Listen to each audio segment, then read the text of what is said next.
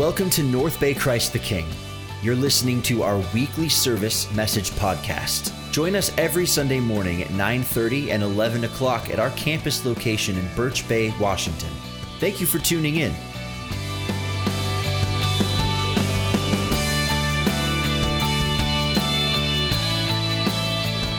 Hello, good morning. All right, good morning, North Bay. How are we doing this morning? Good. It's a little weird to see the clouds out this morning. Got rained on. It's a little weird. It doesn't feel normal now. So after months and months of sunshine. But it's good to be with you today. I did remember I'm preaching, Dan, so decided to show up for you. So you don't have to play a video or something.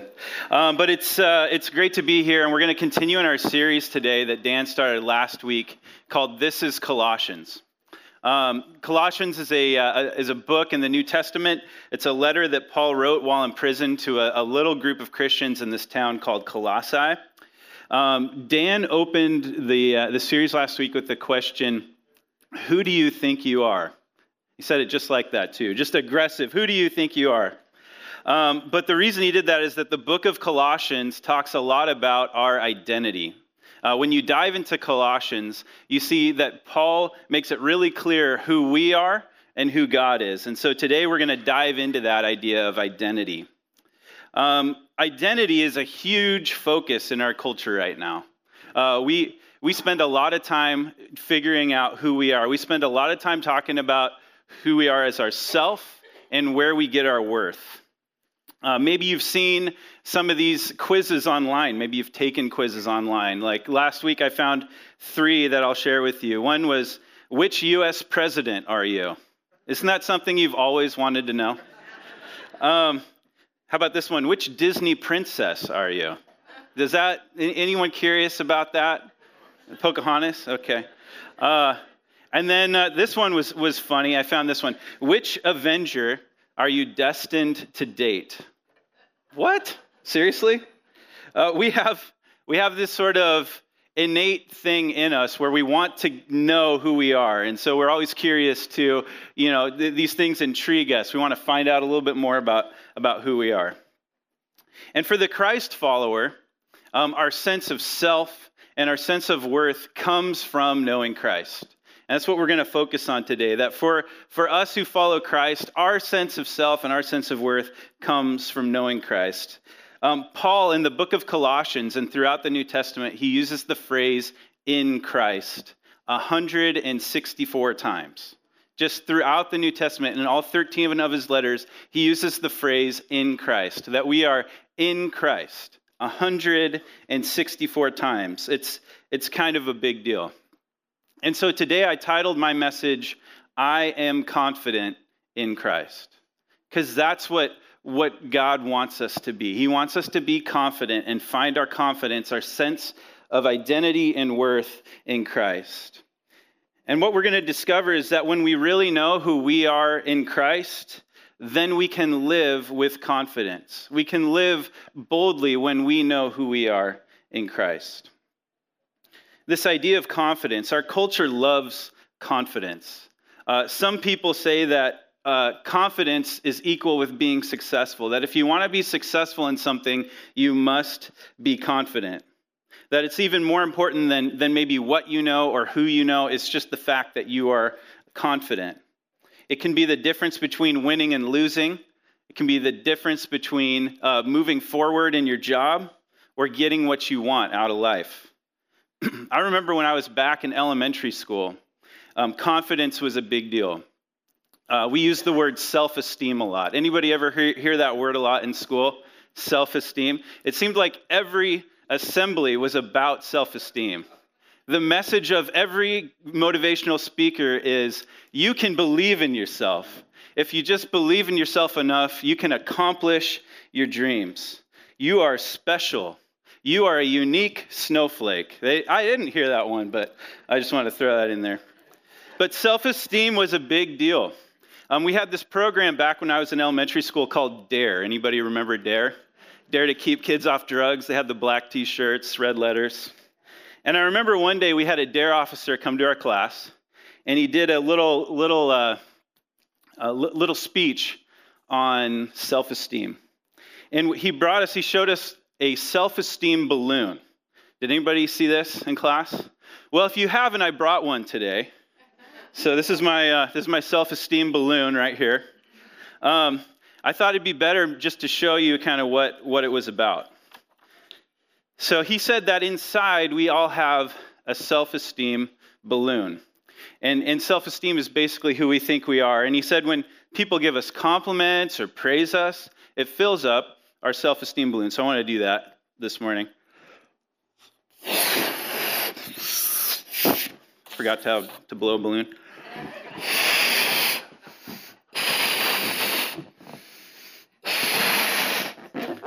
All right, so when people think highly of us, we feel like this, right? Is this accurate? When we get enough compliments, this was, fourth grade, we feel good. But when we get put down, what happens?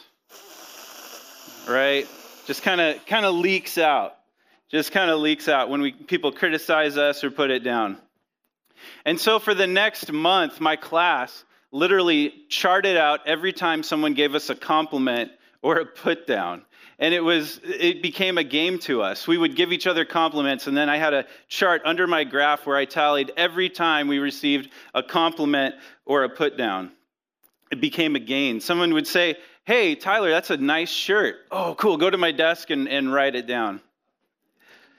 It's funny. It seems a little silly, but a lot of us, we all kind of still live this way. We all kind of still live this way if we're honest. I don't think a whole lot has changed since the fourth grade. We became adults and insecurity didn't go away. It didn't vanish. We still kind of depend on others' approval, or we depend on our success to validate our self-worth. I want to share a recent article. I'm going to let this go, by the way. I want to share a recent article in Forbes that talked about the 5 most common places adults look for self-worth. The first is we look for self-worth in people around us. Just like in the fourth grade, we place stock in what people think. We find our value in being included in groups. We place our value on our family relationships. Another place we look for self-worth is titles. Job titles and other roles. They reinforce the idea that we're somebody. If we have this title, if we have this authority, we're viewed as important. And that can inflate our balloon, so to speak. Money. They said money is another place. Wealth can inflate our sense of self-worth. We even have that idea, how much are you worth? We mean money, your net worth. And wealth, we believe, it gives us power and flexibility. Another thing they said was achievements. We want to be known for what we do. Sometimes we place our value in what we can achieve. What happens is when we fail, that's a tough pill to swallow, right? When we want to achieve something and we don't, that deflates our balloon, so to speak. And the last one they said is looks. Now, this is a staggering statistic, but did you know that 18% of people in North America, only 18% of people in North America are satisfied with the way they look? I mean, so if you want to find a place of massive insecurity, it's there. It's there. We still want compliments on our dinosaur t-shirt. So there's 5 things, 5 areas where we look for confidence outside of Christ. Are there things on that list that you resonate with? There are things that resonate with me. Tim Keller said this. He said, "It's very easy today to be a professing Christian and let culture tell you who you are. You can come to church, you can believe in Christ, but when you get back at work, when you get back at home, we often let others' things define who we are. We give other things precedence." And so even as Christians, we constantly struggle with looking at places outside of our relationship with Christ to find our worth and our confidence. So as we dive into Colossians today, what Paul will share with us is this huge picture of who Jesus is. And my hope today is that we come to a place where we get lost in who Jesus is, that our confidence, our little tiny self-esteem balloons will pop when we realize how great Jesus is. So Paul is going to bring us back to Christ. He's going to show us why it's in Christ that we find our own security and worth. This is Colossians 1:15. It says this. You can follow along on the screen. The Son is the image of the invisible God, the firstborn over all creation. For in him all things were created, things in heaven and on earth, visible and invisible, whether thrones or powers or rulers or authorities. All things have been created through him and for him. He is before all things, and in him all things hold together. He is the head of the body, the church. He is the beginning and the firstborn from among the dead, so in everything he might have the supremacy. For God was pleased to have all of his fullness dwell in him, and through him reconcile to himself all things, whether things on earth or things in heaven, by making peace through his blood shed on the cross. That's a big Jesus. That is a big Jesus. Paul actually breaks into a poem in the middle of this letter. If you notice, this is poetic. Paul breaks into a poem here in the middle of the letter to exclaim how big Jesus is. I know often we think of Jesus as a humble and meek teacher who washes people's feet. And what Paul does in this message is he rips the blinders off, that Jesus is not just the humble teacher, he is the immense God of the universe. He's not just a Yoda type figure. He is massive. He is everything. And so what I want to do today is to get a picture of Christ's identity, because it's in Christ's identity that we find our identity as his followers. So let's just look at the list, if we can. There's a list. All right. So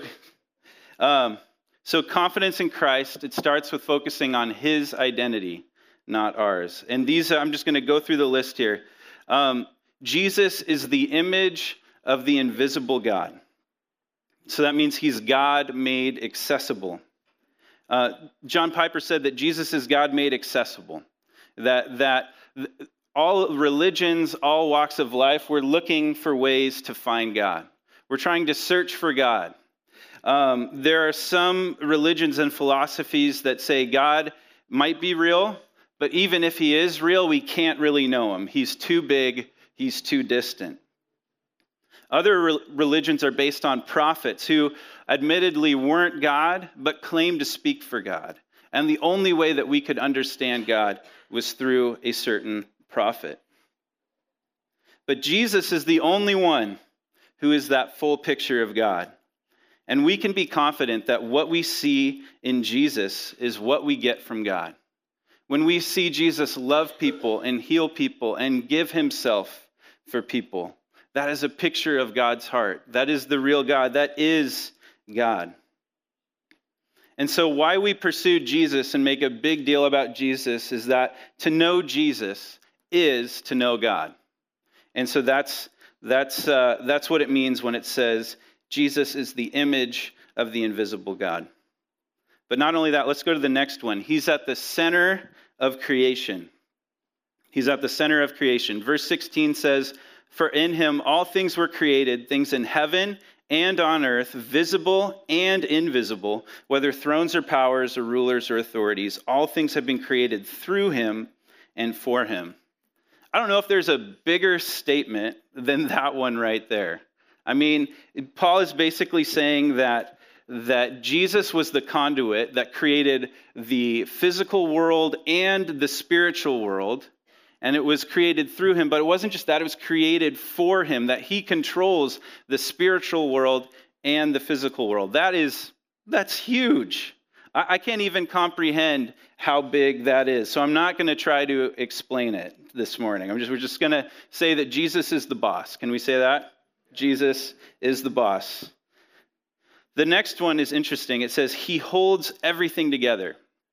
that Jesus holds everything together. Now, I'm not Bill Nye. I'm not a science guy. But this is an interesting scientific idea that Jesus literally holds life together. There was a story about a tour guide who took a group of people through an atomic laboratory, and he explained how matter was composed of these rapidly moving electric particles. And the tourists, they studied these models of molecules, and they were amazed to learn that matter is made up primarily of just empty space.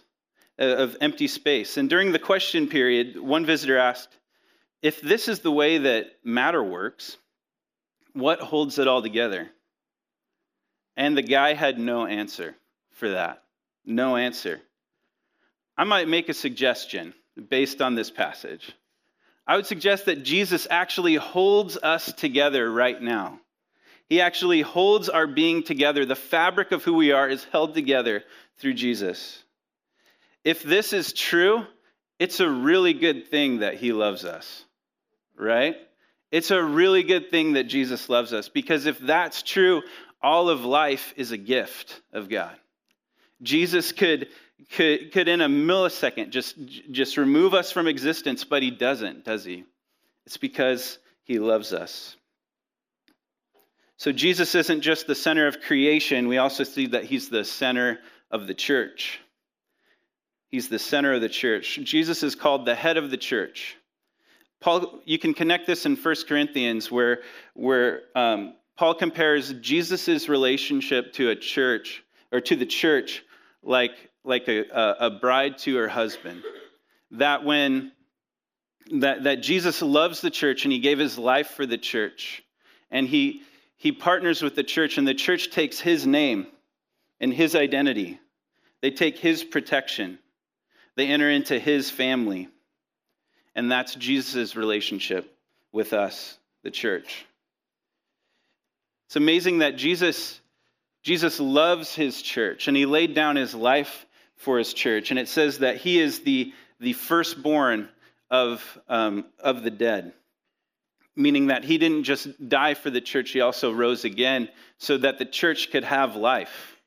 It's pretty amazing. And the church doesn't just experience life for itself, but it also connects with others and connects them to this new life in Christ.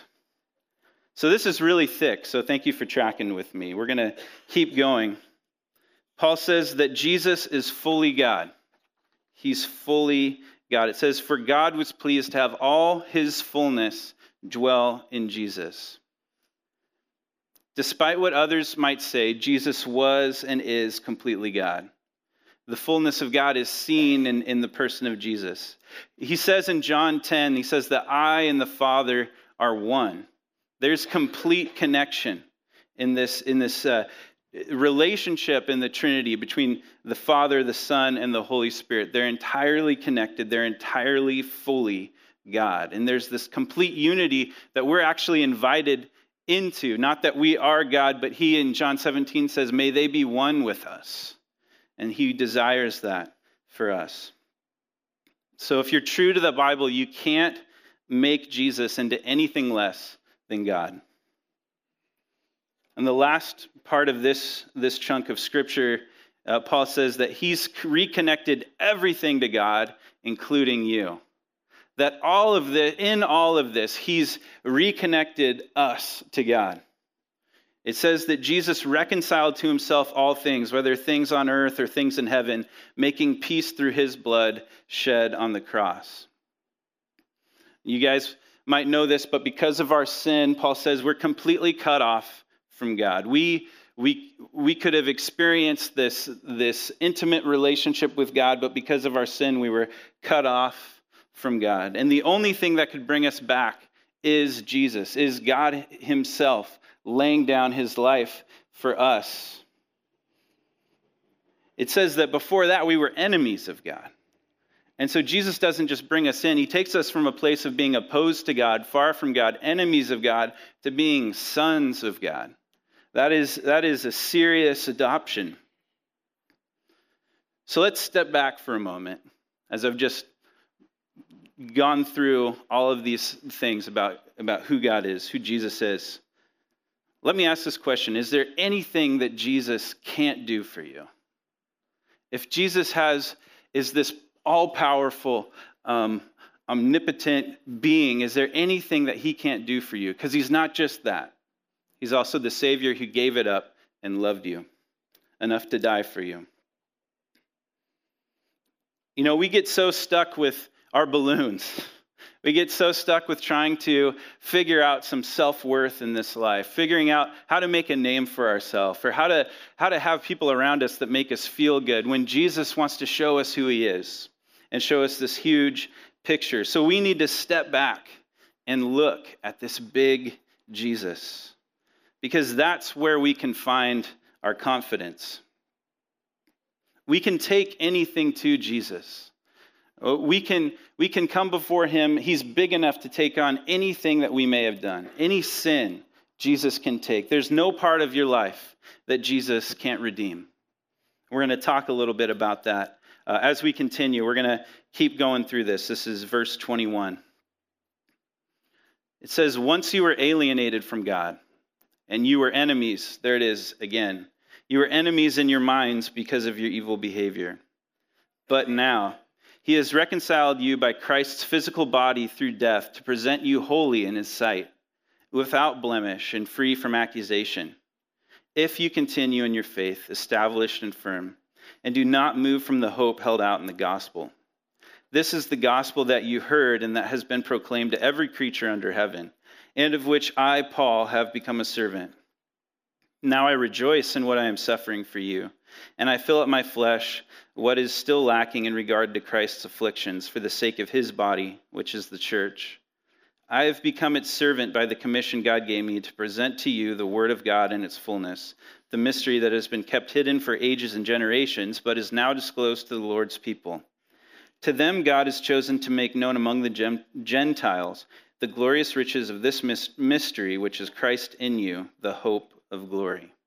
Christ in us, the hope of glory. Again, there's just so much there, but I want to get back and focus on identity. Paul says in the first part of this scripture that Jesus restored our identity by giving up his own identity. He reconciled us to God through his own body in order to present us holy before God. He had to give up himself in order to do that. In Philippians, it talks about how Jesus emptied himself of all of his authority in order to take on a cross and die for us. And that's what he did. He emptied himself so that we could experience life in God. He gave it up. Paul says that before Jesus did this, we were alienated. That word means estranged. It's like we were made strangers to God. But Jesus in his love comes and he restores that. He restores our identity. And before Christ, our identity is ruined. We ruined our identity with sin. I talked before about the picture of us before Christ, or the picture of humanity is like a ruined Rembrandt. It's like a painting that just took tons of time and effort, and it's just beautiful, and yet it's marred and ruined. And we're created in the image of God, but when we sin, we became marred.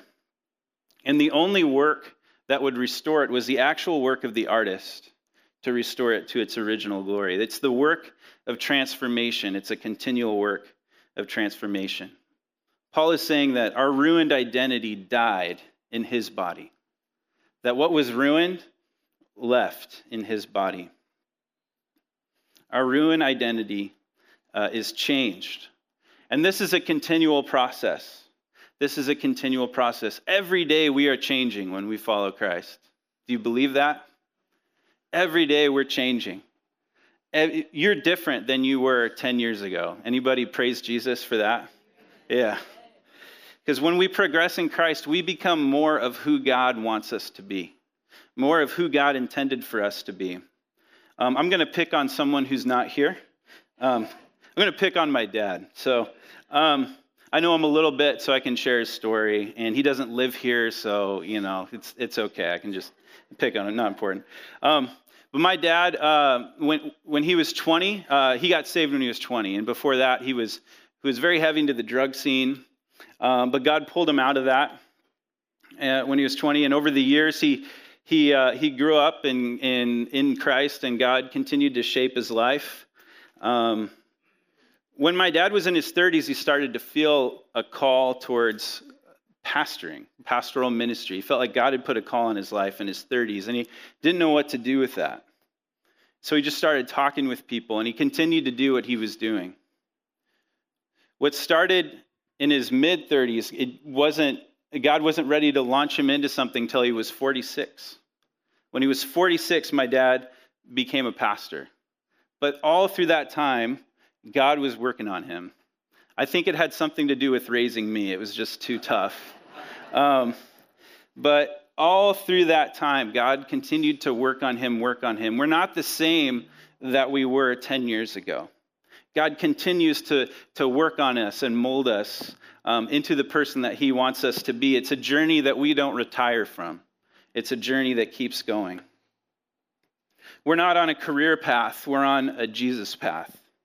That at any moment, Jesus can flip the switch and put us in a place that he wants us to be. And he's continually, whether you believe it or not, he's continually preparing you for whatever lies ahead. So he continues to shape us into his identity. I want to encourage you today that this isn't just a slow process. You don't have to wait 10 years for all of this. Paul says that through his death, Jesus presents us holy in God's sight. Immediately. That's an immediate gift. That you are right before God, and that's the foundation that your life builds on. He covers you in his identity, and we can stand confidently before the Father under Christ's identity. That's this next part, is we can confidently stand before the Father under Christ's identity. Because when you claim Jesus, you claim that identity over yourself. That God, in his justice and wrath, he doesn't see you, he sees Christ, and Christ in you. And that's the heart of the gospel, is that we, because of Jesus, we get to stand free and clear before God. Now, there's a word in there that I think is important to address. You got to pay attention to verse 23. It says, if you continue in your faith. That word if you continue in your faith, established and firm, and do not move from the hope held out in the gospel. So there's expectation for us. And I know that word if can sound a little scary. Some people would even say, oh, well, you can lose your salvation. And I don't really think that's what it's saying. I think that what it says that when we experience Christ for who he is, we will continue walking with him. One of the verses that I find encouraging is Philippians 1:6 that says, he who began a good work in you will be faithful to complete it. That whatever God started in you, if you pursue him, he will continue to complete that work. It comes down to trust. It comes down to continually trusting Christ, to not stop pursuing.